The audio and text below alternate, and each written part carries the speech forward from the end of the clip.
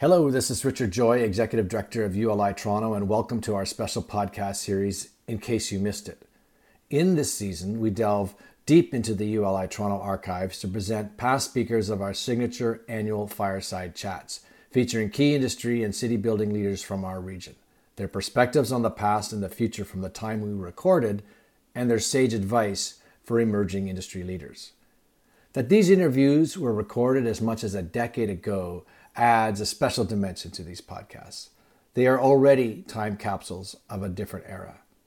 In this episode, then Mississauga Mayor McCallion, and then Chief Planner of the City of Toronto, Jennifer Keesmaat, in 2013, in conversation. We really hope you enjoyed this great conversation. Good evening, everyone. Good evening.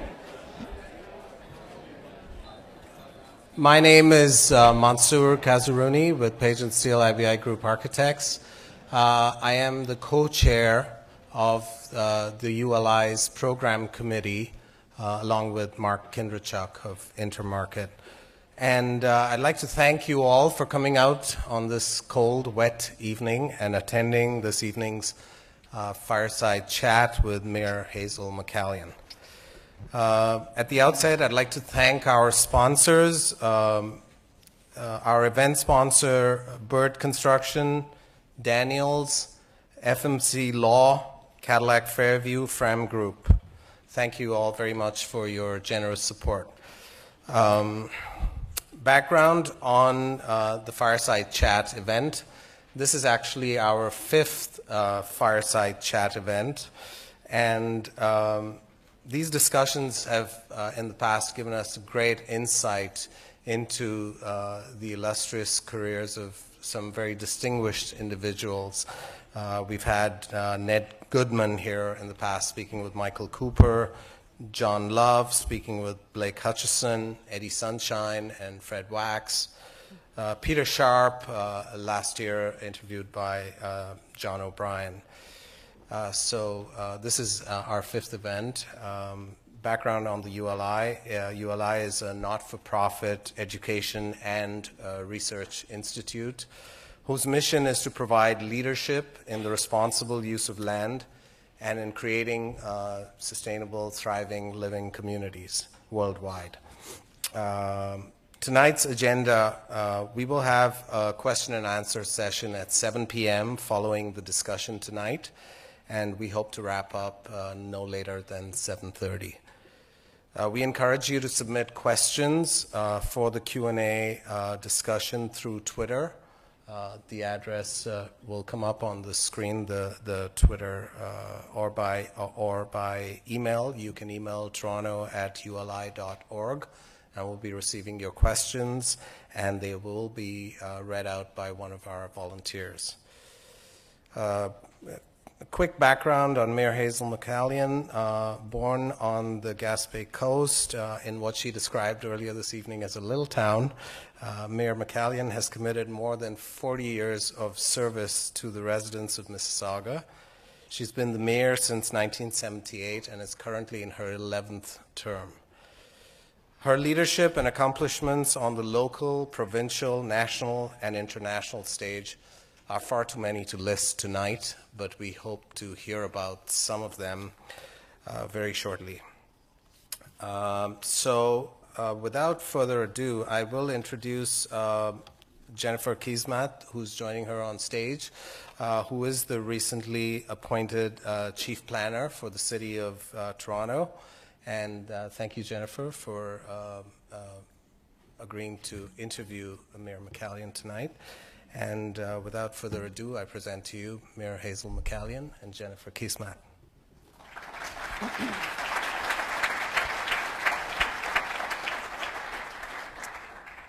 Well, I must say that this is one of those events that I'm quite confident only comes around for me once in a lifetime. And when I received the invitation from ULI, I said, sorry, could you come by again? What was that invitation?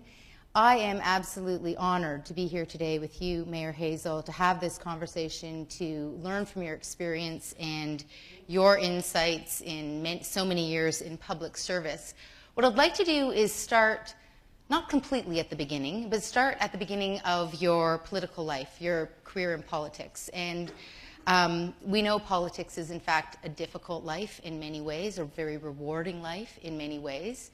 And my first big question is, back in the early 70s when you made this decision, what inspired you to choose political life? Okay, well, I retired from the private sector. I worked for Canadian Kellogg that did a lot of engineering in the petrochemical field. We built a lot of great plants. We built the Palmer plant. That's when I was transferred from Montreal to Toronto, set up the office to build the world's first synthetic rubber plant at Saanich, Palmer, during the war, because the natural rubber source had been cut off by the enemy, and so the Canadian government decided. And we also was the company that devised the process to take oils out of the tar sands, Fort McMurray. So I worked for a very exciting company. And I decided to retire after being with them for 20-some years. And I got very much involved in the town of Streetsville as president of the Streetsville District Chamber of Commerce. And then the mayor of the town of Streetsville at the time asked me to join the planning board. That's when planning boards had some authority. And so I joined the planning board. Next thing, I'm chairman of it. And then I could see where the town council was made up of a bunch of people, all men, by the way, and that wasn't a good example. And as a result, I could see that I had an architect on the planning board, and we could see that the decisions by the council was, how do you get the taxes in? So I was encouraged to run for office. First time I ran, I was defeated. It was a one-year term then. And the gentleman who was successful, the deputy reeve at the time, he was the one that went around and decided where all the water lines and sewer lines, but no plans were kept of where they were, but that was no minor detail. And so I didn't know where the water lines were, the sewer lines, why should I? Next year, because a one-year term, can you imagine, one-year term? Next year I ran, and I won. And then the reeve resigned for business purposes, and the council appointed me reeve. Then in 1970 I ran for mayor of Streetsville, and was mayor till the provincial government decided to bring around regional government. So we were concerned as a planning board that the decision makers at the council level, they didn't agree with good planning. They just wanted to put something anywhere to get tax revenue. So it was quite an opposition. First thing I did when I became mayor was hire an engineer to see if we could find out where the water lines and sewer lines were. It was kind of important. So I put Mrs. Streetsville on a debt-free basis. In fact, we fought regional government, by the way. Streetsville wanted to expand and take over part of Mississauga. And that Mr. Davis decided that wasn't the way to go. So as a result, regional government came along. But I remember well that when we became a part of the City of Mississauga, the town of Mississauga didn't even have an aerial fire ladder, a fire truck with an aerial ladder on, because we had 2 apartment buildings in Streetsville. First thing that happened when we became part of the city, they stole our ladder and put it down to Cooksville. It was all a high-rise. That disturbed the people more than anything. So this is interesting. You started out 19 years in the private sector, decided to retire, and then your great life work began in many ways. In 68. And it was planning that was a key driver for you. Planning was the basis on which I got into politics. Interesting. And you began to hire professionals, and you've built up a great professional entity at the city, and there's great respect for the well, bureaucracy quite honestly, you when built. we became a part of the City of Mississauga, we really took it over. The town of Streetsville. Is that right, Barry? He knows. Barry Lyons was working with Markware then, right? Remember Erin Mills Parkway? They wanted to put the road through Streetsville. I said, no way, you're going around it. That's why we have Erin Mills Parkway, right? So in those beginning days, it was a very small place. It was easy to be very hands-on.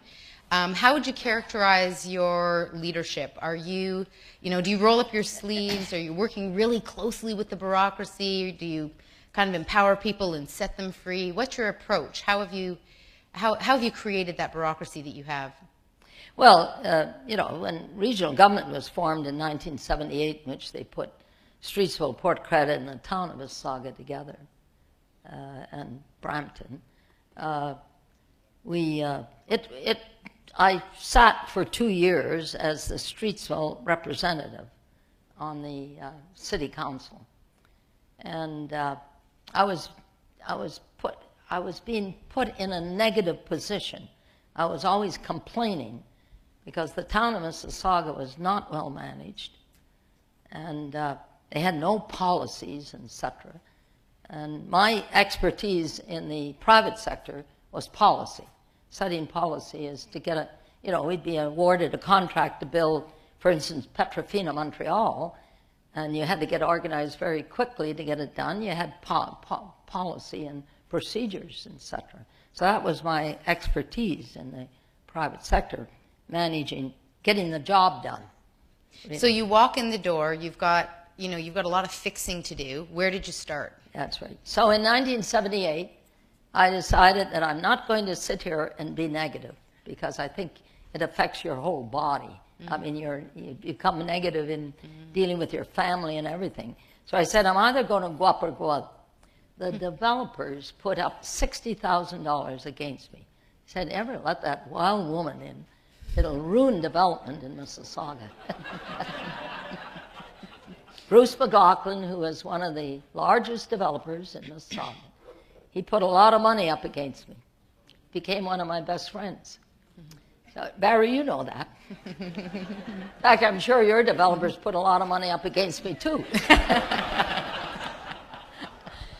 But I only had $12,000, and my opposition had $60,000. But I won. And So you had this moment, and you said, not going to do that politics of negativity. I'm going to build something up instead of tearing something down.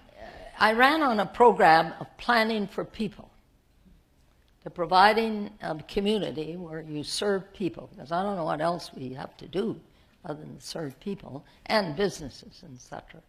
I have never promised to cut taxes, I can tell you. In fact, I often tell people your taxes are going up. And I get an applause sometimes, which I've never figured out. So I ran on planning for people, and that development must pay its way. And we took into the city of Mississauga a development levy of $50 per house. That was what Streetsville charged. Not legal, but we did it. And that was a hydro charge. So I was going to get here later, but this leads very nicely into the conversation we're having on the regional scale right now about how we pay for our transportation infrastructure, how we pay for transit. We've got a pretty good debate going on right now about this conversation, what we're willing to pay for, what we're not willing to pay for. Can you weigh in on that conversation about regional planning and some kind of a regional mechanism or tool for transportation, in particular transit infrastructure? Yeah. Well, one of the greatest faults, as I look back, one of the greatest things that we did not do well, and no municipality has done it well, transportation should have been the basis of all planning decisions, of all development. And when you look back into the GTA, why are we in this traffic congestion? Transportation is dealt with, but land use, when you determine the land use, transportation is one of the things should be the basis of the land use decision. And it has never been, and it still isn't. We've absolutely made that mistake on a regional scale. Yeah. There's absolutely no doubt about that. Well, we made it locally and we made it regionally. You know, when you look at what has happened, we just haven't made transportation a priority.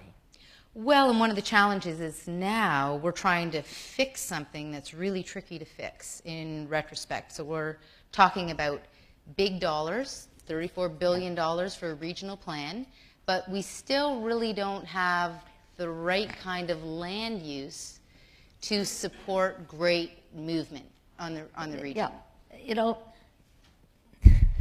the provincial government has never allowed us to.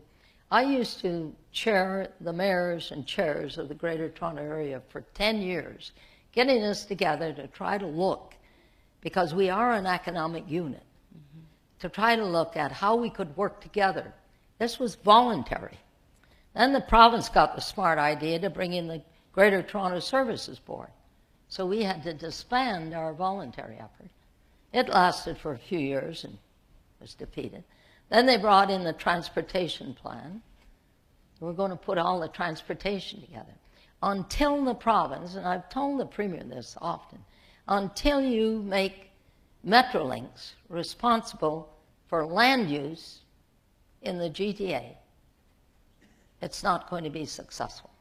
Because here we are in the GTA approving development without the necessary transportation needs of the GTA being dealt with. Well, couldn't it be that we kind of have a cascading effect where we have a regional transportation plan and we ensure that there's alignment with our local planning mechanisms? The concern I have about weaving those two things together is that you would get crushed under the magnitude and the weight of the task. Like, even just as the chief planner in Toronto, we're pretty crushed under the weight of the magnitude of the growth that we see just in the city of Toronto.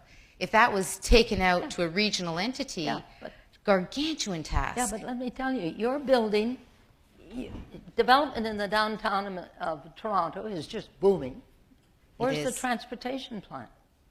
Well, that's what we're trying to develop right now. It's absent. It's 20 years late. It should have happened. No, it's not only 20 years late, but every day you're adding to the transportation problem. And we are too. Not just Toronto, we are too. You know we have gridlock, but it hasn't stopped the development. It's true, but part of our planning framework in Toronto, a big part of it, is about moving less, and moving less is about putting people into environments where they can choose to walk and take transit. So directing our growth to the downtown, we're seeing that. People in the downtown own less cars. And politicians are just as guilty, by the way. But you forget that there's a movement of goods. Absolutely. You talk about the movement of people, and you know, if a citizen calls one of my councillors, they turn cartwheels to fix the hole in the road, etc. They don't look at businesses. And if we don't move, if we have a lot of logistic companies in the GTA, and especially in Mississauga, if they can't move their products, our economic base is going to be seriously affected in the GTA. Well, absolutely. And all you planners think about, and all the politicians think about, is people. And the politicians are just as guilty, not just the planners. Well, part of what we're trying to do... Now I got the... Part of what we're trying to do is to free up the roads for goods movement. A person can choose to leave their car and get on transit, can choose to live in an environment where they can walk to work, but a truck moving food, moving staplers or binders or whatever it might be, must use the roads. So if we can move people to use different forms, we can free up our road infrastructure for goods movement. Good luck. Good luck. I'll take it, because we're going to need it. Transportation, and we're all guilty, I'm just as guilty as anybody else, it has not been the basis of land use planning. And that's why we're in the mess we're in. It's absolutely true, and I think that's why I'm so glad that we're having this conversation at the regional level right now and trying to change that. Yeah. We have two choices. We don't have three, just two. One is to do nothing and just let the crisis, and it's not, some people doesn't think it's a crisis. In my opinion, congestion in the GTA is a crisis. And people are going to only wake up, the politicians and the planners, and those that own property, when the economic base is affected. And it's being affected now. Right now. Can in major degree. So let's go back to governance for a minute. You mentioned the Greater Toronto Services Board had a relatively short, short shelf life. Yeah. It strikes me that we've really struggled to figure out our governance model. We're constantly going through all this change. Let me give you an example. You know, what really bothers me, Metrolinx was delayed for 2 years. Do you know why? Because the City of Toronto they wanted control of the vote at Metrolinx. And so finally, the Premier had the backbone to move ahead and set us up, put a bunch of politicians on it, including myself. And one day he called me down to Queen's Park and said, I'm thinking of eliminating the politicians. I said, well, you've really wakened up to the solution. Get rid of the politicians on Metrolinx and set up independent people to look at. David Miller held up Metrolinx for 2 years from being formed because he wanted the majority of the vote, and the province wouldn't give it to him. So this is interesting because this is one of the challenges I think you can see at a local level in many municipalities. Possibly yours is accepted, but definitely in the City of Toronto. People back into their corners. They have a certain perspective and a certain interest, and this is a really good example. You know, the City of Toronto jockeying for its interest, other areas jockeying for their interest. And it strikes me that frequently our inability to move forward is because everyone's backed into a corner and no one's coming out of their corner. And I'd love to hear from you in your experience. How have you been able to get people out of their corners, to get people to collaborate, to get ideas moving forward? Well, I've been working for years to try to get the GTA working together. And the biggest problem is the City of Toronto. There's no way I can win this one. It's not happening. You folks in Toronto think you're God. And you know, you've made a mess of a lot of things. And you haven't seen the light that Toronto is the center of the Greater Toronto area. We set up the Greater Toronto Marketing Alliance to promote and sell the Greater Toronto area internationally. And all the 905 regions put in their money and put in their staff and set to work on it. Where was Toronto? They set up their own.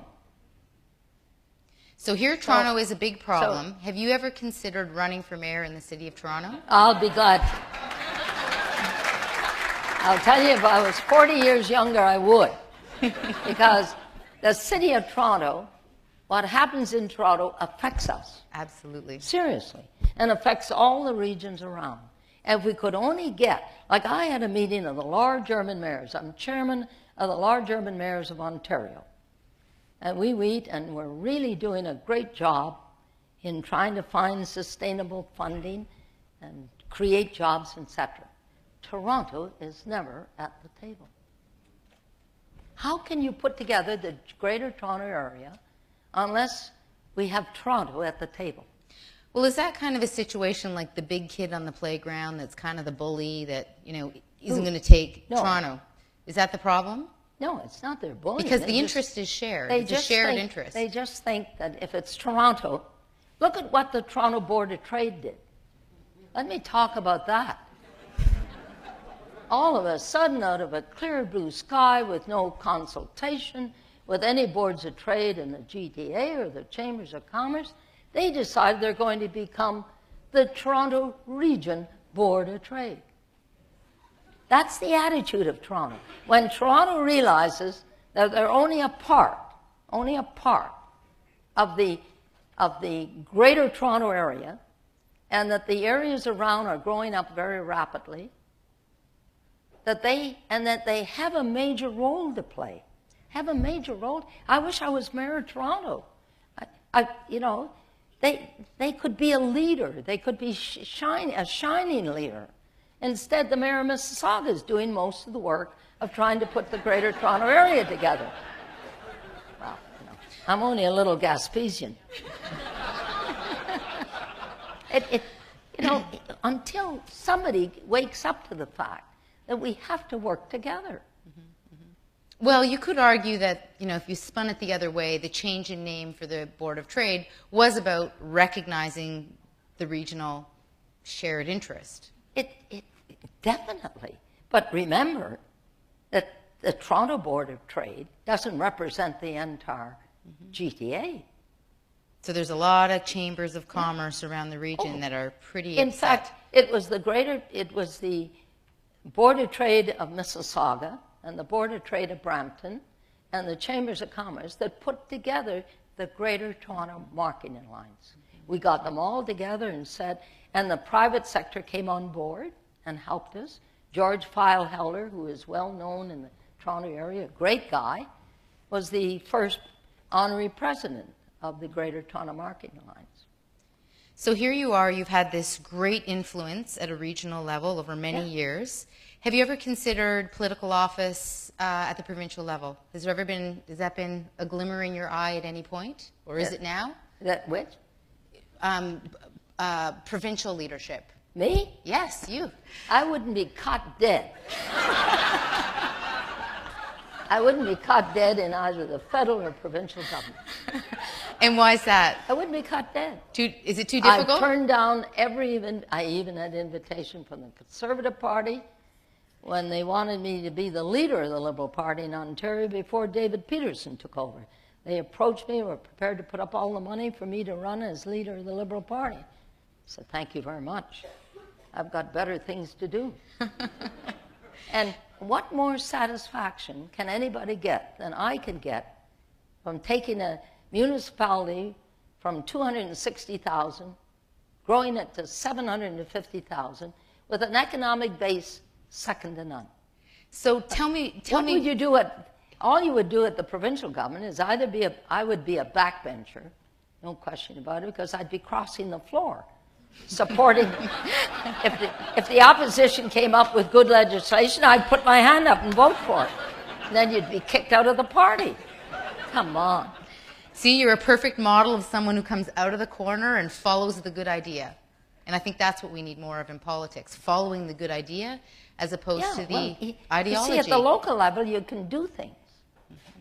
You can do things. As an MP or a backbencher, what decision power have you got? In Ottawa, it's the Prime Minister makes all the decisions. In Queen's Park, it's the Premier. So let's talk a little bit about the relationship between your private life and your political life. And what I'm curious about are the sacrifices that you undoubtedly have had to make to have this very, very public life. Well, I've been very fortunate. I have a family that has supported me. I had a wonderful husband that was so supportive and as I was mayor of Streetsville and the family, etc. It is tough. You got to manage it. There's no question about it. You can't get up in the morning and not know what you're going to do. You have your house to look after, you have your family to look after, and then you have to get to the office, do your job. So it's not easy. I'll tell you what I am concerned about. I think the time has come that with all the controls that are being placed on politicians, that very few are going to offer themselves for office. Mm-hmm. Mm-hmm. Well, and from my perspective, it's pretty thankless. I have used my influence for the last 35 years to build a city. And after the public inquiry that was called by our famous person, you all know her, the judge said, well, you used your influence. I use my influence every day as mayor. That's the whole point. Oh, now you got to check with an integrity commissioner to find out if you should use your influence. It's not going to encourage people to go on and do the job, get the job done. And, I don't know. Look at what Rob Ford has gone through. Whether, conflict of interest. I declared a conflict of interest on the convention center in the city core. Every time it came to a committee of council, I declared it. The judge said, yes, that I did. But because I tried to get owners to sell the land to the company that my son was involved in, before it ever came to council, that's a conflict. Well, how in the world could we get a convention center if the land isn't sold to somebody to build it? I don't know. Secondly, the condition I laid down for the purchase of the land was the hotel had to be built first because the land had a lot of condominiums. And I know developers well. They always tell we'll build the economic, if you give us permission to do the residential. What gets built first? Residential. And the economic portion of it is that. So the condition I laid down that the hotel had to be built canned the deal. Isn't that interesting? So let's come back to this idea of who's going to run for office. Who's going to run for office? Well, first of all, in this kind of a context. I said to a staff member today, I think the person should run for office should be on welfare. She said, Madam Mayor, they got a conflict.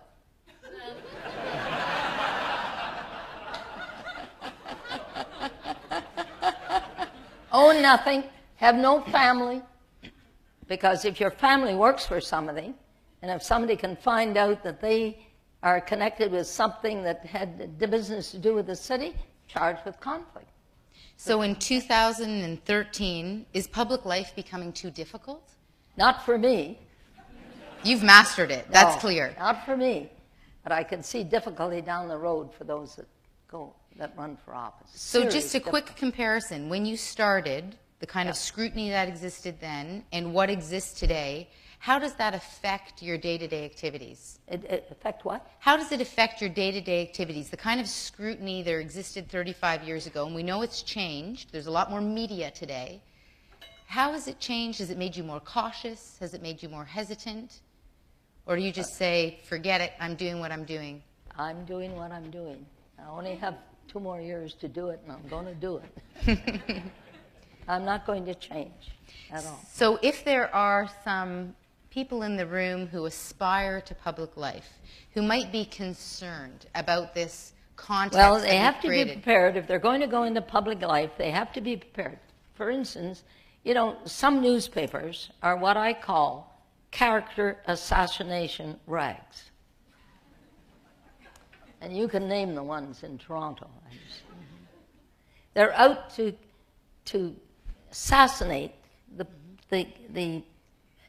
I remember the picture, and I don't know how many of you, I'll never forget it. Remember Chrétien and his wife adopted a boy, right? I didn't know if you knew that. And the son at 45, the adopted son, committed some type of infraction and was charged. Chrétien and his son was on the front page of the Globe and Mail. Yeah. Any other son would have done it? Well, that's another thing. But because it was his son, front page, that's the type of things that the press is portraying of people that are in office. Anybody else's son, it wouldn't be on the front page. It wouldn't be in the press at all, maybe. So there's an issue here. The media sees its role, the third eye, as holding political leaders accountable, and yet that very accountability is constraining good people from being willing to go into public life. I say to the press, don't let the facts get in the way of a good story. They don't like that. Well, and I think... And let me give you, I listened the other night to the story on Mike Duffy, a senator.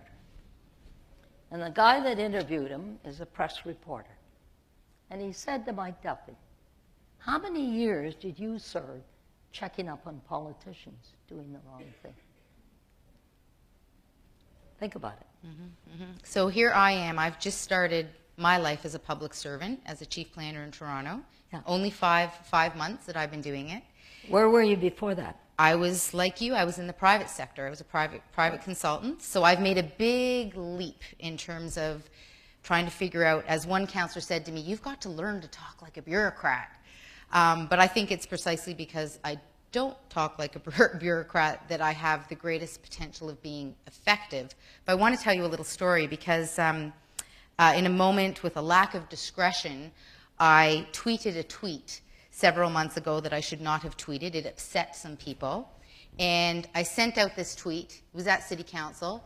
And a city councillor came up to me and said, people are upset about what you tweeted. And I said, oh, it was not my intent to upset anyone. I'll delete it. So I deleted it. So the tweet was there for 7 minutes. The newspaper ran a story. The newspaper ran a story. And in the newspaper article, I said, my intent was not to offend anyone. That was absolutely not my intent. The moment I discovered I had offended, I removed the tweet. It's like a conversation, and I say something, and someone says, you're absolutely wrong, and I say, oh, so let me get it right then. It was like a clarification. That incident where that tweet was live for 7 minutes gets repeated again and again and again in every newspaper article. It's inescapable.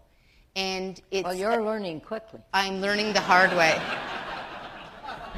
I'm learning the hard way. And a few people have said to me, you've really got to be more careful and think more carefully. Well, I'm almost petrified before I say anything because I've become so hyper-conscious of the way my words can be misconstrued. I got some good advice just about 2 weeks ago. I meet with a group in Streetsville in a little coffee shop. This guy's a retired firefighter. He said to me, he said, you know, Madam Mayor, I think the future is do nothing in politics. And we have some counselors. And we have, I'm sure there's counselors all throughout the province that sit and do nothing. Pretty hard to criticize them except they do nothing. Well, and I think that's the great risk to public life. Exactly. It's a great risk to public life. And the staff is going through the same thing. Absolutely. Like you experienced. Absolutely. Now, what is so important about that tweet?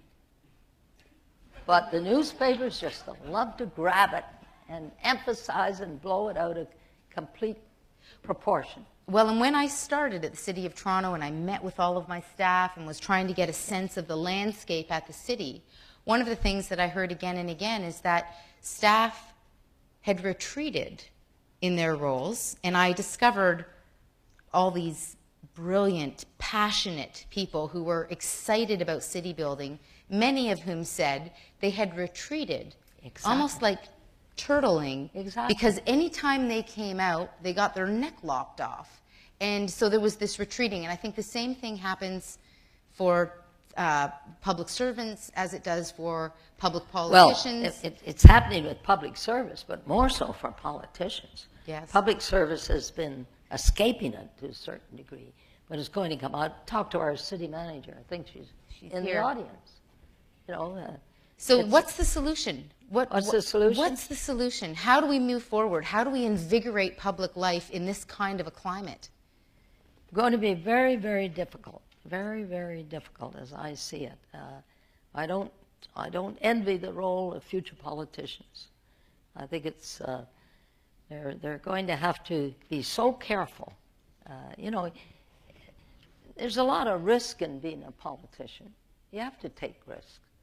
And but today we're just being lowered down to the point where you really, if you want to be a success, do nothing. Don't make any decisions. If you don't make decisions, they can't criticize you, except to say you didn't make a decision. They can't criticize you because you helped this person, or you helped that person, or you did this.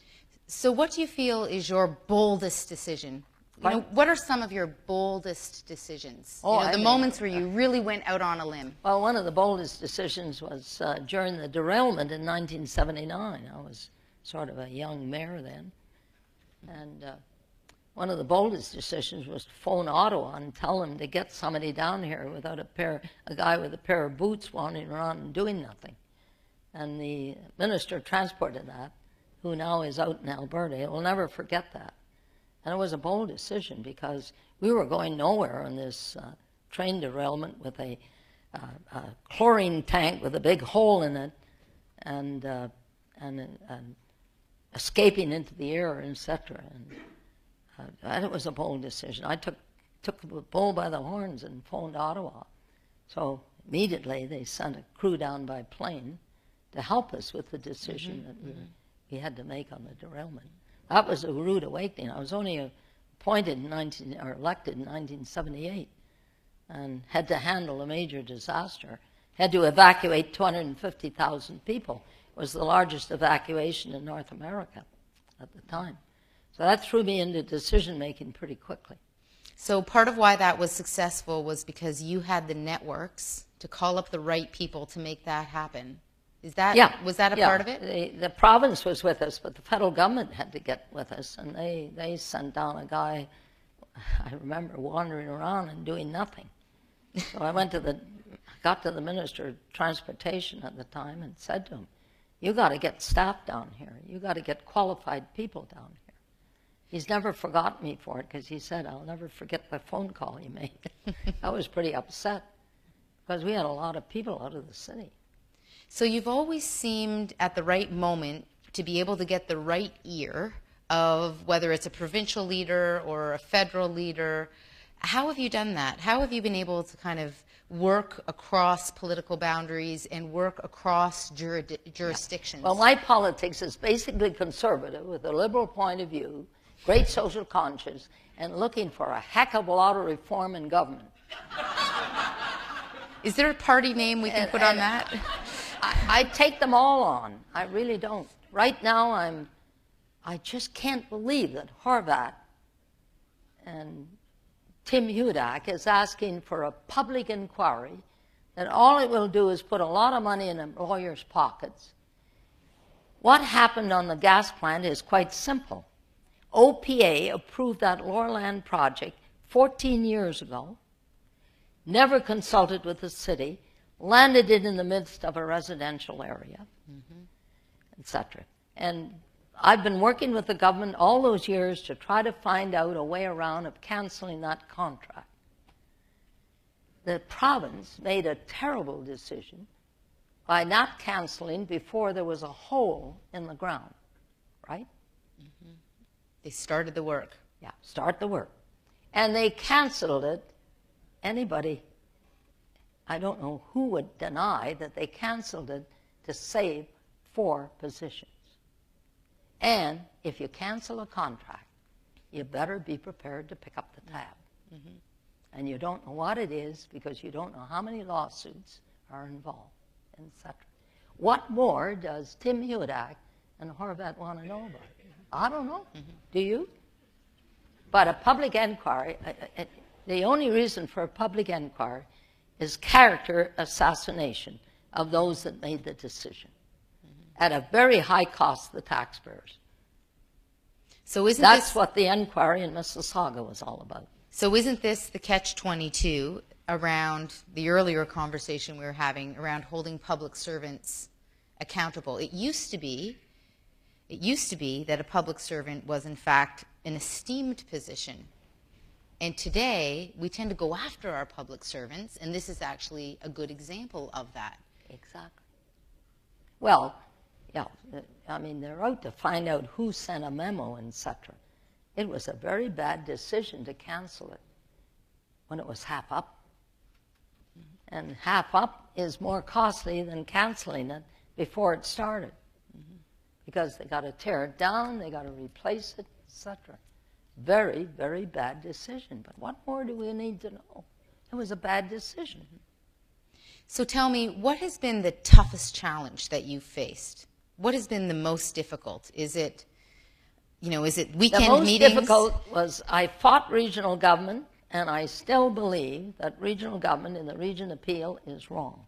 It's duplication second to none. It's costing the taxpayers a lot of money, and it just causes another big administration. We are the 6th largest city in Canada. Do we need to be in a region? Yes, we need to be in the region. I would prefer to be a part of the region of the Greater Toronto Area as a whole. Here we have Caledon, a rural area, that if they tried to fix all their bridges, it would bankrupt them. So they're in the region so that Mississauga, especially for all these years, has been financing the region. Brampton is coming along now. And by the way, Brampton now is interested in getting out of the region. The time we wanted to get out of it, they weren't interested. So the regional regional model government is unnecessary. It's another administration.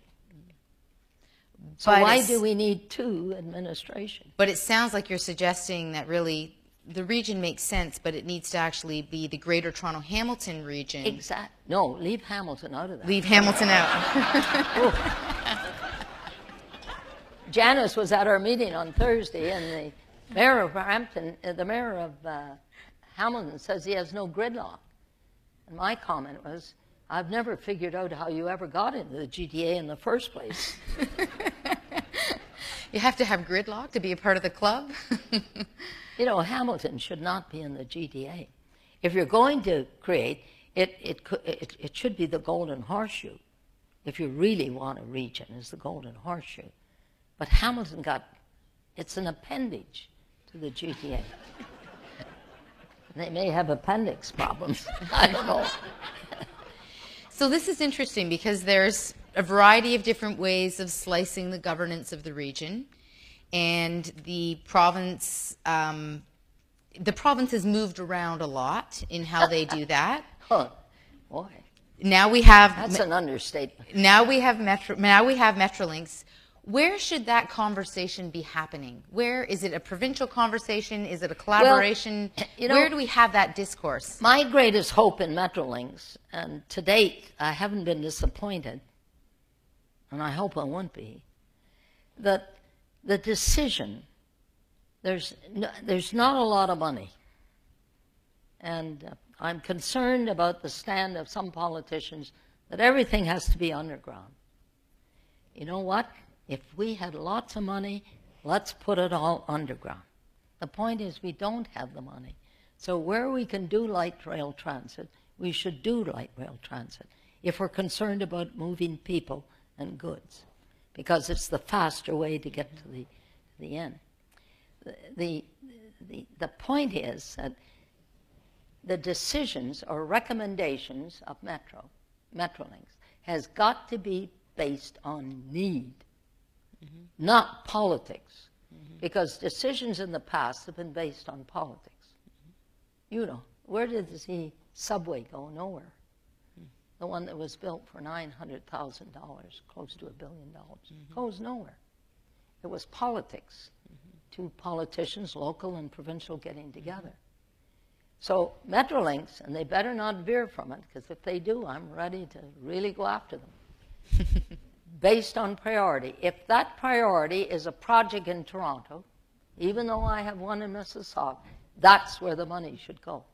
If it's going to make the greatest contribution to the impact, to the gridlock in the GTA. We got to get away from these political decisions and spend the money, the little we have, on priority. So your leadership in Mississauga has been characterized by a clear vision, strong municipal leadership. What's the role of ongoing public consultation? What's the role of bringing people into decision-making? I say to the people of Mississauga, if we ever left the planning of Mississauga up to them, Mississauga would be a hell of a mess. You know, you get public input, and it's not all bad, and it's very essential that you consult with the public. But remember, you're the decision maker, and it's up to you to take the staff professional recommendations, and my staff knows that they better come forward with professional. I don't want them to play politics, and they don't. They come forward with their best recommendation and not cater to the mayor or members of council. And if we say no, even though they're right, And it said, then it's our responsibility, not theirs. They've done their job. So, in my opinion, we've got to have staff in all the municipalities that are professional and will give us their professional advice. That is extremely essential. And not try to play politics or play to councillors or the mayor. Well, there's some models across the country. Vancouver's a really strong example where there's a very strong separation between the professional staff and the political staff. Toronto is the opposite. Toronto, it's like this. It's completely entwined. Mississauga, it sounds like it's much more separate. Well, where's all the staff here today? Is that right? They are asked to give us their best professional advice. They're not always right, by the way. Of course not. And the politicians are sometimes right. But always don't feel badly because we make a decision that is not in line with their recommendation, but then the responsibility then transfers from them up to us. And we're accountable. They're not. In other words, every 4 years we come up for election. So the people will judge us on the decisions we made. So let's talk a little bit about the shape of the city, the way the city's been built out. Mississauga is a suburban municipality. You now, through your strategic plan, are pursuing the Huron-Ontario corridor, focusing on creating a more vibrant downtown. Could you talk a little bit about that shift that's going on in the city right now? Well, our biggest problem is that, I don't know of any city around the world, except maybe in Australia, that started from a hayfield with a core. Because most cities have spread from a core, no matter how minor it was. Maybe it was a railway stop, right? And spreads from there. We started in a hayfield just a few years ago. Square one. I was mayor of Streetsville at the time, invited to the turning of the sod of Square One in a hayfield. When I was elected mayor in 1978, I sat in my office and cows and horses grazed across the field where the Marilyn Monroe building is now. That's not many years ago. It's not. And the trajectory of the life of cities. Yeah. So we've had Mississauga's a baby city. Struggle to build a city. And to get in the city core, the things that we want. We have a vision, there's no question about it. The staff has come up with the help of consultants with a good vision, but we don't own any land. Like the Hershey Center should have been in the city core, but nobody would take up the challenge to put the Hershey Center in the city core. When the only reason Sheridan College is there is because we bought the land that was supposed to be for the convention center. We bought the land and leased it to Sheridan College. So, I don't know, we just haven't been able to build. I remember that one plan for the city core, we had a vision of 12 million square feet of office space in the city core. We have very little office space in the city core. So we've got a challenge that most cities don't have. Well, and one of those challenges is that cities are often a product of their time, and there have been different trends in urban planning, and Mississauga is a product of a moment in time in urban planning that was focused on single-family dwellings. It's a product of its time. I'm wondering if you can comment on what it means for the city moving forward, given that it has that Well, I'm known as the Queen of Sprawl. That's what the papers call me. I don't know. Sprawl occurs in all cities. In fact, I believe Don Mills is sprawl. Right? That was a pretty big development in Toronto. So we're not the only one that has sprawl, but it's true. When Markburg came out and Cadillac Ferry, etc., that's what the people wanted. That's what the market called for, was single-family homes. And to convert it to high density has not been easy, because people don't like density. And yet, we've done it. our density, if Ed is here, aren't we second in the GTA with density next to Toronto? Yes. Yeah. Mm-hmm. So it's interesting because we're trying to convert to density, but I'll tell you, it's not an easy job. Well, you have to fight with the landscape and fight with the form that you have, because that form was not designed to be high density. So it's really tricky to adapt it and turn it to something else. But I think it can be done. It can be adapted.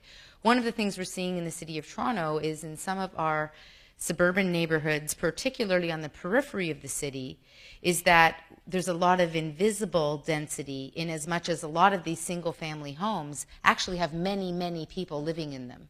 Oh, we have that in Mississauga. I remember in one election, in one residential unit you remember when they used to go around and make up the voters list? The government used to do it. I remember in one residence in Malton, there were 22 people living in the house. As the counselor said, the beds never got cold. But you've got a pretty high density, and in some ways, if a lot of those people have a car because it's the best way to move, that's part of the movement problem. We estimate we have 30,000 illegal apartments in Mississauga. Wow. And the only way we ever know about them is people complaining, and then we investigate it. And unless we get permission to enter, which we don't have, except going to court, the province doesn't give our fire department the right to enter without permission. In Vancouver, there's a movement that it's a bit unfortunately named. It's called eco-density, but the idea is around adding density in laneway homes and in coach houses and through additional units on the back of residential homes as a way of adding more density in suburban neighborhoods and in suburban areas. Is that the kind of idea that Mississauga might consider moving forward? Yeah. Well, my concern is that we have spent, as I said the other night, we have spent a lot of money with the province insisting we have an official plan. The province has insisted we have secondary plans. And we've built our services based on that planning. Because you got to serve people and you got to serve businesses, but let's take people. So we build community centers and libraries, etc., based on that population that will be produced with all that very expensive planning. Now comes second units in residential homes. What does that do to our planning? Our community centers are loaded now. We add another 10 to 15, 20,000 people with second units. It throws our planning right out the window. Well, if you had the cash lying around most of those community centers, you've got land. You could build them out and add more amenities. Not in all cases. Not in all cases. No. You know, remember why Thatcher was defeated? She believed in a head tax. And the only solution to all this increased density that wasn't planned, is head tax, not property tax. Well, I think people would argue you could have a gas tax. And she got defeated, so I'm not suggesting it. Right. That's why you've been here as long as you have. You see, it's interesting. The province mandates all this, and they say every 5 years you have to look at your official plan, you have to bring it up to date. And then all of a sudden, out of a clear blue sky, they come in with legislation and says, oh, this is mandated, you got to do this. What does that do to all our planning process? We plan a library on servicing so many people within an area. I mean, we had criteria that for an indoor swimming pool, it was 50,000 people we would build one. Outdoor swimming pools was 25,000. Community center to accommodate so many people. But what does it do when all this density comes in, which is fine, better use of land, no question about it, and more people? So it throws your planning right out the window. Well, wouldn't it be fair to say, though, if we look at the services and the amenity that you've been able to provide in Mississauga. In many ways, you've provided the Rolls-Royce version. You've got wonderful community centers. You've integrated your libraries with your community centers, which is a model across the country. Would it not be fair to assume that moving forward, that level of service is in fact going to go down? Like, I think about areas where we're adding a lot of density in the city of Toronto. You don't get the Rolls-Royce anymore. That model's gone. Well, it's not really Rolls-Royce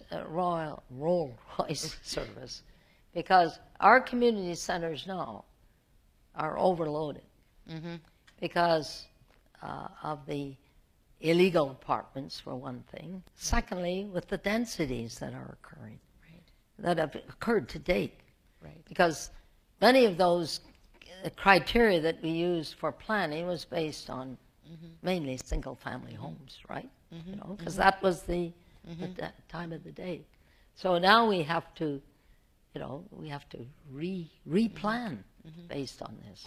Are you surprised by the way Mississauga has become this wonderful magnet for new immigrants? Is that something that you would have envisioned 30 years ago? No. They love Mississauga. Well, and it comes back to these amenities, because having a great library, having access to a great school and a recreation center is a really important part of beginning Well, Toronto to just integrate. declared themselves as a sanctuary for immigrants. We've been a sanctuary for years. We don't have to declare it. We're it. What I'd like to do is shift the conversation a little bit and take some questions from the floor to give all of you an opportunity. This is what you need to be afraid of.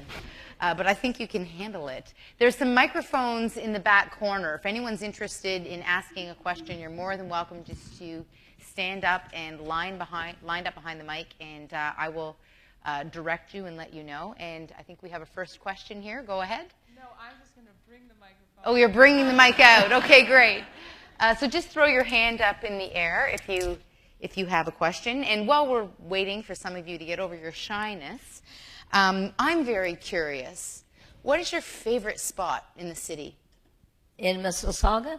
What is it? Yeah, your favorite spot in Mississauga. My home. Your house. I got a beautiful backyard. Wonderful. Okay, so after your home, where do you love to be? Don't say the office. I have two spots: Riverwood area, the Riverwood Park, and the Lake Promenade Park on the credit. So this is interesting that you've chosen parks, because Mississauga has a really amazing amount of parkland. Yeah, we have 7,000 acres of parkland. Which is, it's mind-boggling. When we talk about adding more density, you can't add a lot more density unless you have that park space. So you've got one of the key criteria that you need in order to add park space. In order to add density. And we're developing our waterfront. Nobody knows about it, but it's fine. It's being preserved for people. We don't have high rises on the waterfront. Nothing below lakeshore can be more than 4 stories high. Sir, go ahead. Stand up, please. Thank you. Thank you. That's Rod Nail. It's a pleasure to be here, Madam Mayor. Thank you for doing this. My question is, in Europe, this goes back to transit-based planning. In Europe, they have been doing transit-based planning for years, for decades, centuries in some cases, where transit goes in first and they plan around it, Paris, London, et cetera. How is it that Toronto and Mississauga, for that matter, hasn't taken that example, and why is it we feel we have to reinvent the wheel? Why did we not learn from what Europe has been doing for centuries? Well, I remember years ago that the transit system in Toronto was considered one of the best in North America. Americans used to come up and look at the transit system here. I was on the international, or the American Transit organization representing Canada for 1 year. And they used to, this is a number of years ago, they used to talk about the Toronto transit system. And so what has happened, I guess, is the transit system has been neglected. Now, I don't think it's the fault of the city. We started to build transit a number of years ago in Mississauga, public transit, and Toronto Transit. Along came Mr. Harris as Premier of the province and cut out all transit subsidy. We were given 75% of the capital cost of a bus.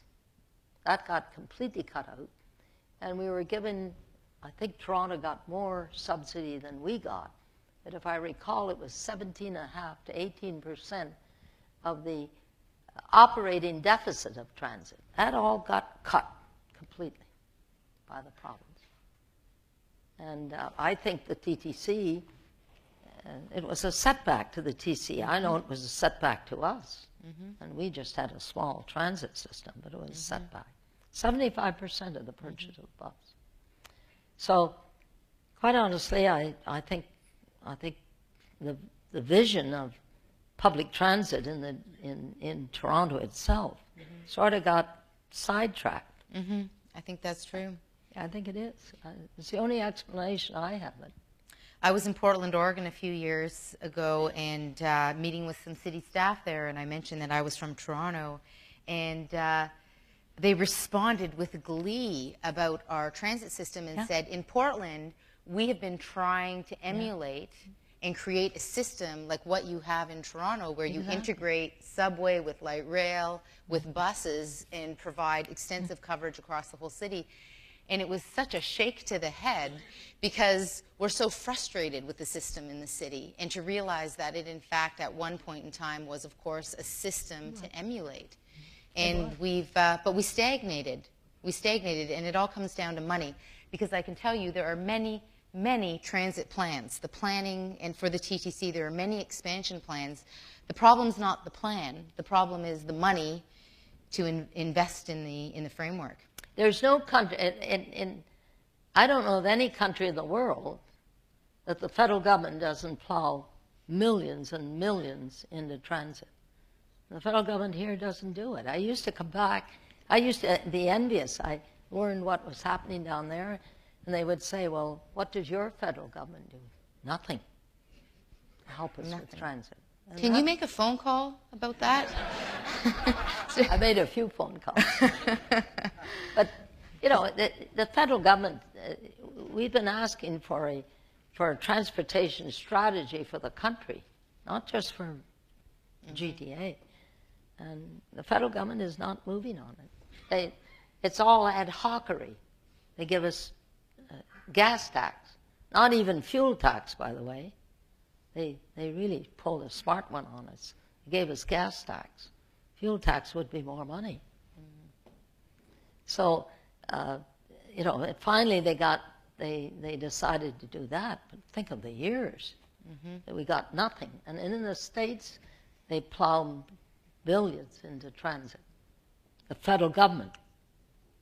Well, and the further challenge is that there's been a real immobilization at the planning level. I think we haven't been moving because there hasn't been any money. But even if the money arrived tomorrow for the downtown relief line, for example, an environmental assessment would need to be undertaken. We would be 10, 15 years away from making it happen because we've stagnated to such an extreme. Well, we're over-regulated in this country. There's no question about it. I'd love to be a mayor in China. Decide today we're going to build a road. Decide today we're going to do the high-speed train and it's from done. Beijing to Shanghai. And in 2 years, it's done. It's about Here we got to go through. I always say we spend so much time and money finding out if we can do it that by the time we're finished that, we don't have the money to do it. Or we've been fighting about how to do it by the time we get to the end. Do we have another question? Sorry. I'll just stand up. Okay, go ahead, Paul. Bedford, and I had the pleasure of serving on the Met Village Board with Hazel for the first term, and we got the plan done. But as we all know now, the question of the day is the funding.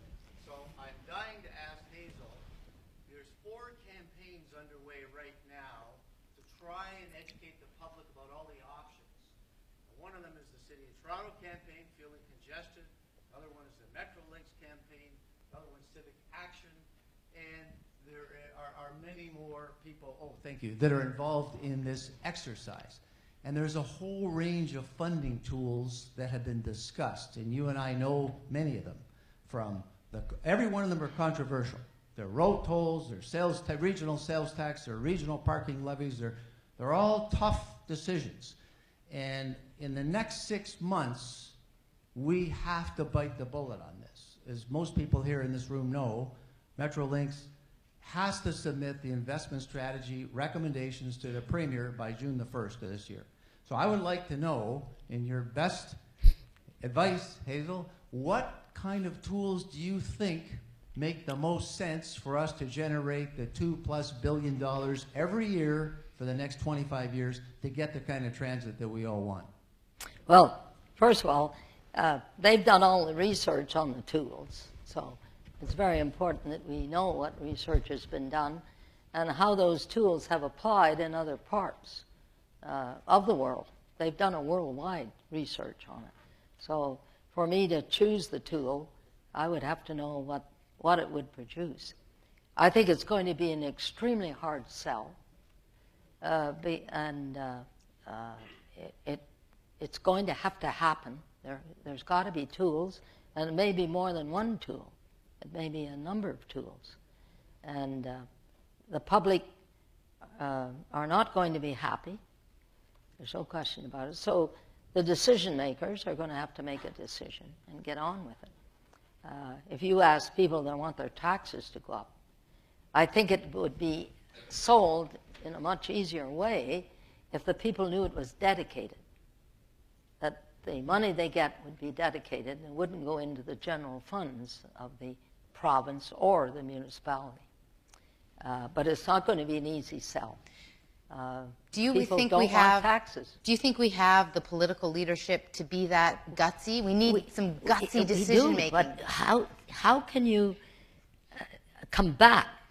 How can you combat the leader of the Conservative Party saying he thinks that by us cutting costs at both the provincial level and local level, that we can finance the $50 billion capital project?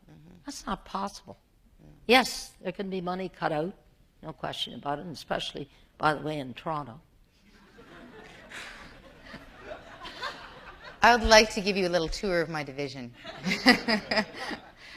where we don't get cookies and muffins like you do in Mississauga. Well, I think the Mayor of Toronto has done a good.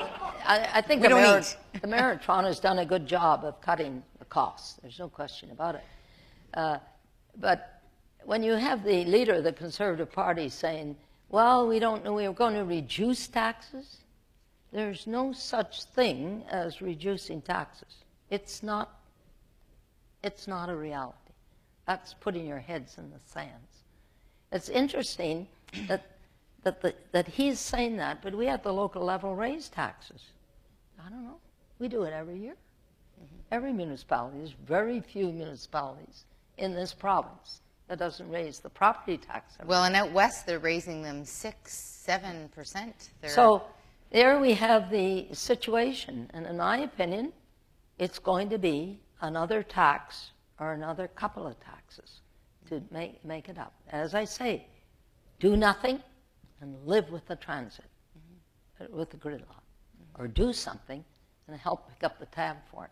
That's the only two choices we have. Yes, you can cut costs.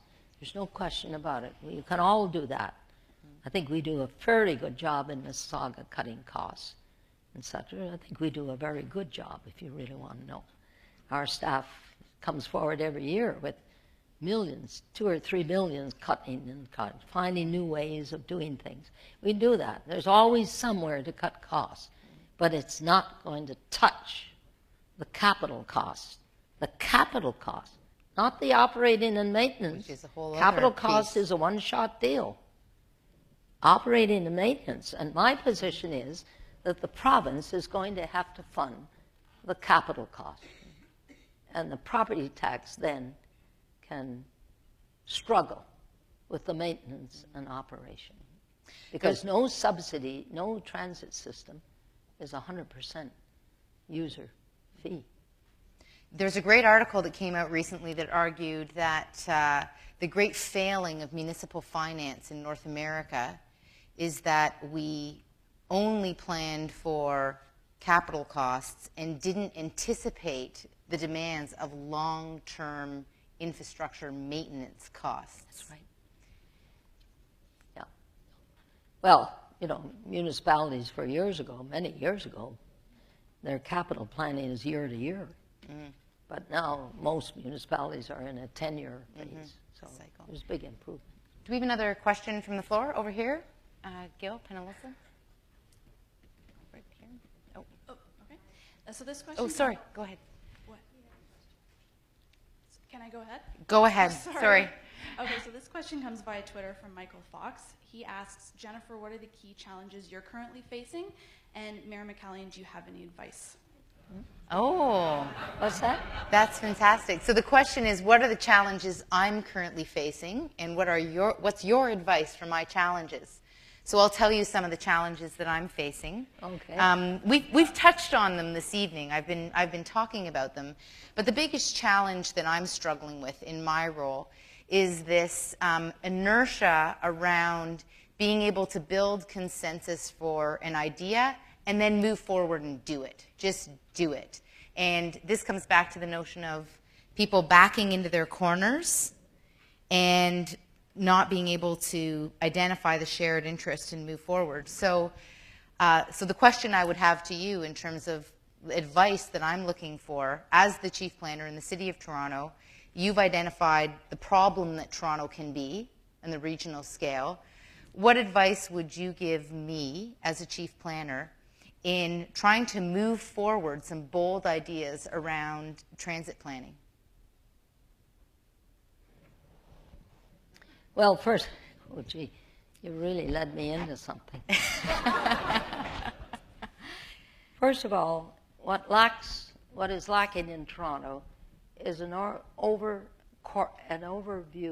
corporate overview of the city by the politicians. You mean like a vision? Yeah. A shared vision? Shared vision. Mm. So that's your problem. Mm-hmm. But that's a political problem. We've been able to develop that. I'm absolutely amazed at the City of Mississauga, in which, you know, as we sit at the planning committee and we're all there, as to the involvement of the councillors in other councillors' wards and commenting and questioning. To me, that is the only answer. You've got to have a council, and with, what have you got, 44? 44. Well, you only need 25, so you get rid of all those others. I find that as I read the newspapers, mm-hmm. that the councillors have not, they don't seem to have an overview of an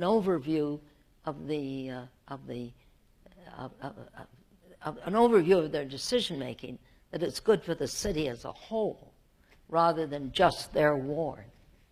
And I don't know how you eliminate that. I don't see how you can.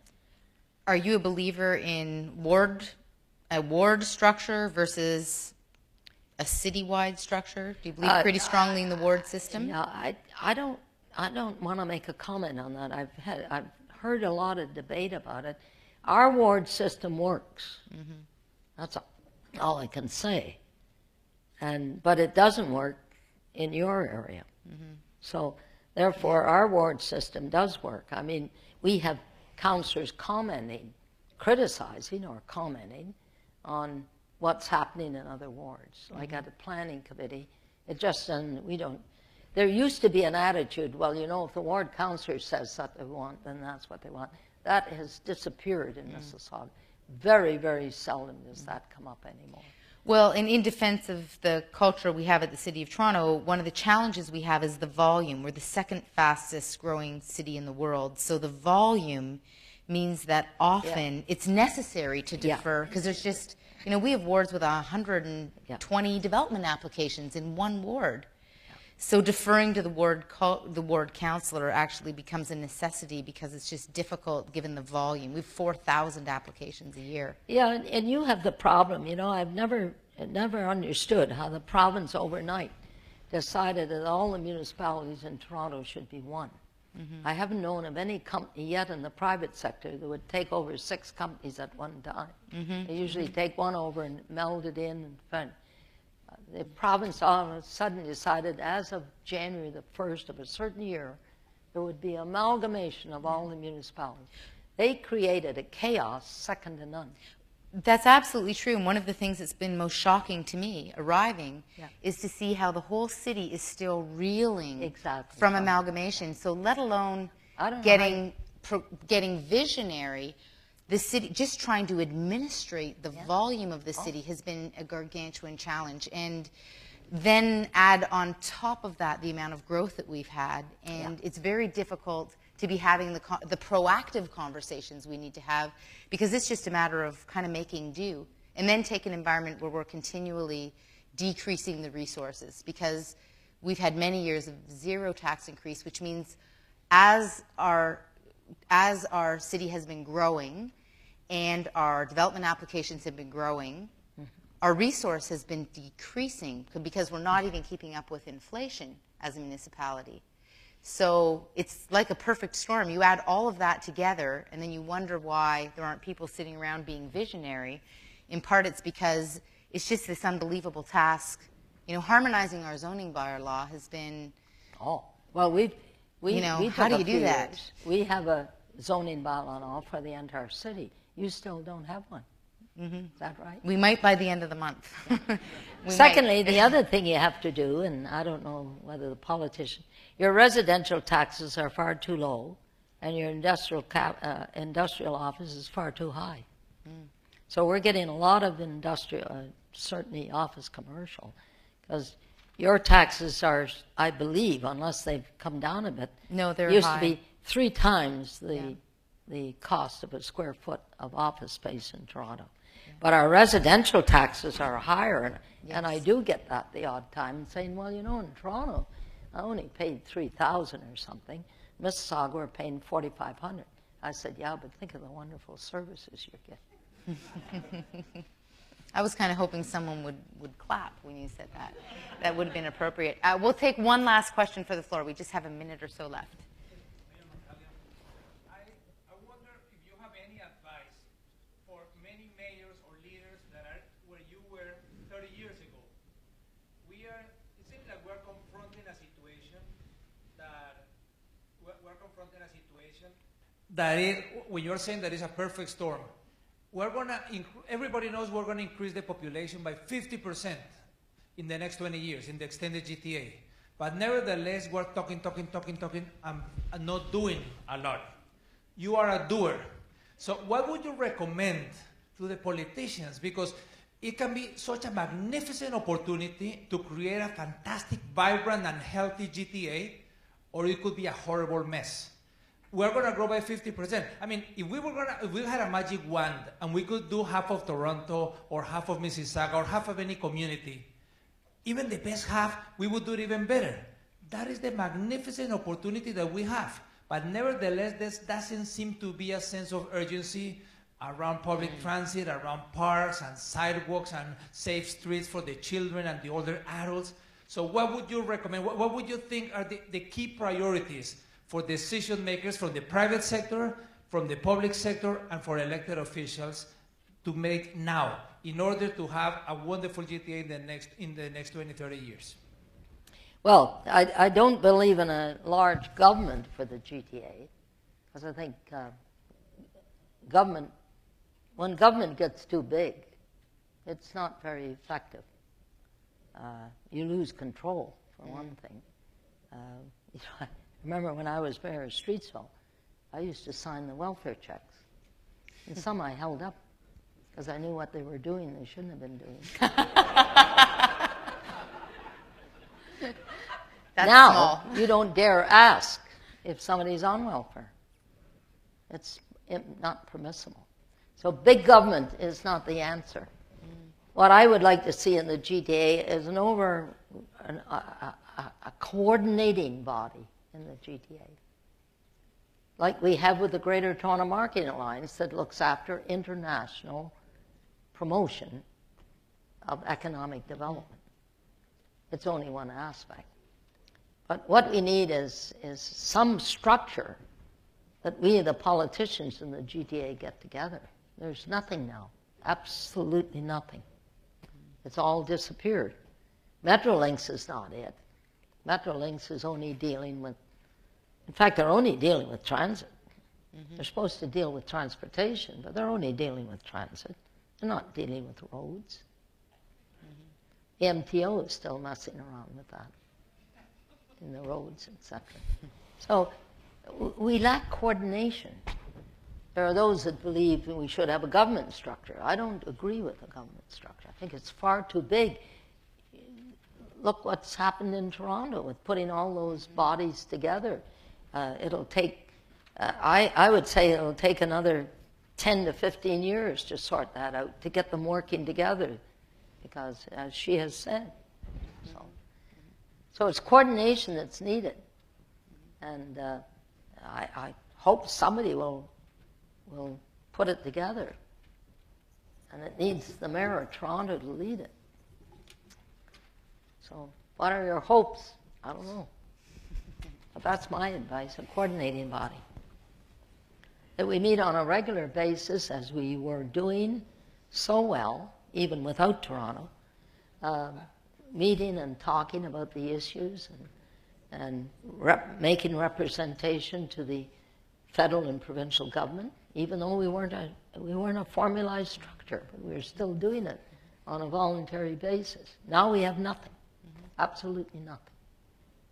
Mayor Hazel, the time has gone by in an absolute flash. It's been like a flash in the pan. I wish we had another hour or two. I'm going to turn over the floor to Leslie Wu, who's going to close our session. So first of all, thank you very much to Jennifer and Your Worship. Let's give a little round of applause.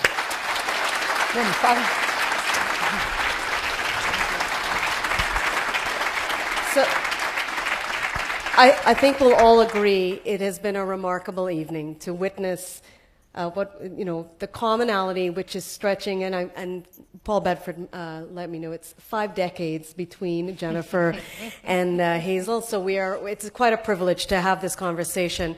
First of all, belated happy birthday, Your Worship. Oh. And I'd like to, in particular, thank the mayor, first of all, for enlightening and sharing with us her origins as a planner for the people, to thank her for what she has sacrificed in public life and the portfolio that she has delivered through the City of Mississauga, to thank her for taking the risks that you have done and being a doer and not just doing nothing, and also for being what I classify as the modern woman. You describe yourself in terms of your politics as very multifaceted, and I think we would say that the citizenry of this region and Mississauga and the many cities here have this very complex understanding of who they are, and it's not so singular anymore. So you do, in fact, at 92, represent many of us. And in many respects, to thank you also as a resident of Toronto for being one of Toronto's greatest champions. And it is our loss that you don't want to run for mayor, but anyway. So without further ado, I really want to express our appreciation.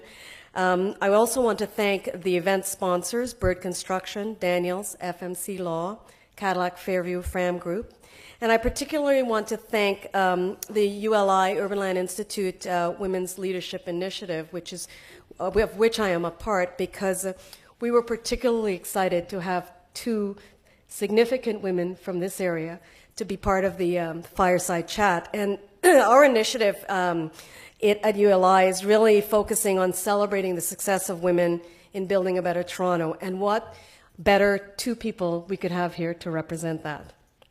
So thank you again. I have a couple of housekeeping announcements, if you don't mind. Just a reminder to everyone here that on March 12th, ULI student career event is taking place, and we have lots of openings still. And in April, for those of you that are interested, ULI is launching our 2013-2014 mentorship program. It's in its 5th year, and it's a great way to become involved with ULI and give back to your community. And on May 1st, we are hosting a program on density in the downtown and the changing Toronto skyline, which I think will be a lot of interest to many of you. So thank you to our speakers. Thank you to you all for taking time out this evening. I particularly want to thank my sisters from Metrolinx. We have quite a big showing tonight because of the interest in this issue, but also to everyone else. I think we can count this as a raging success. Thanks to Jennifer and Hazel. Thank you very much.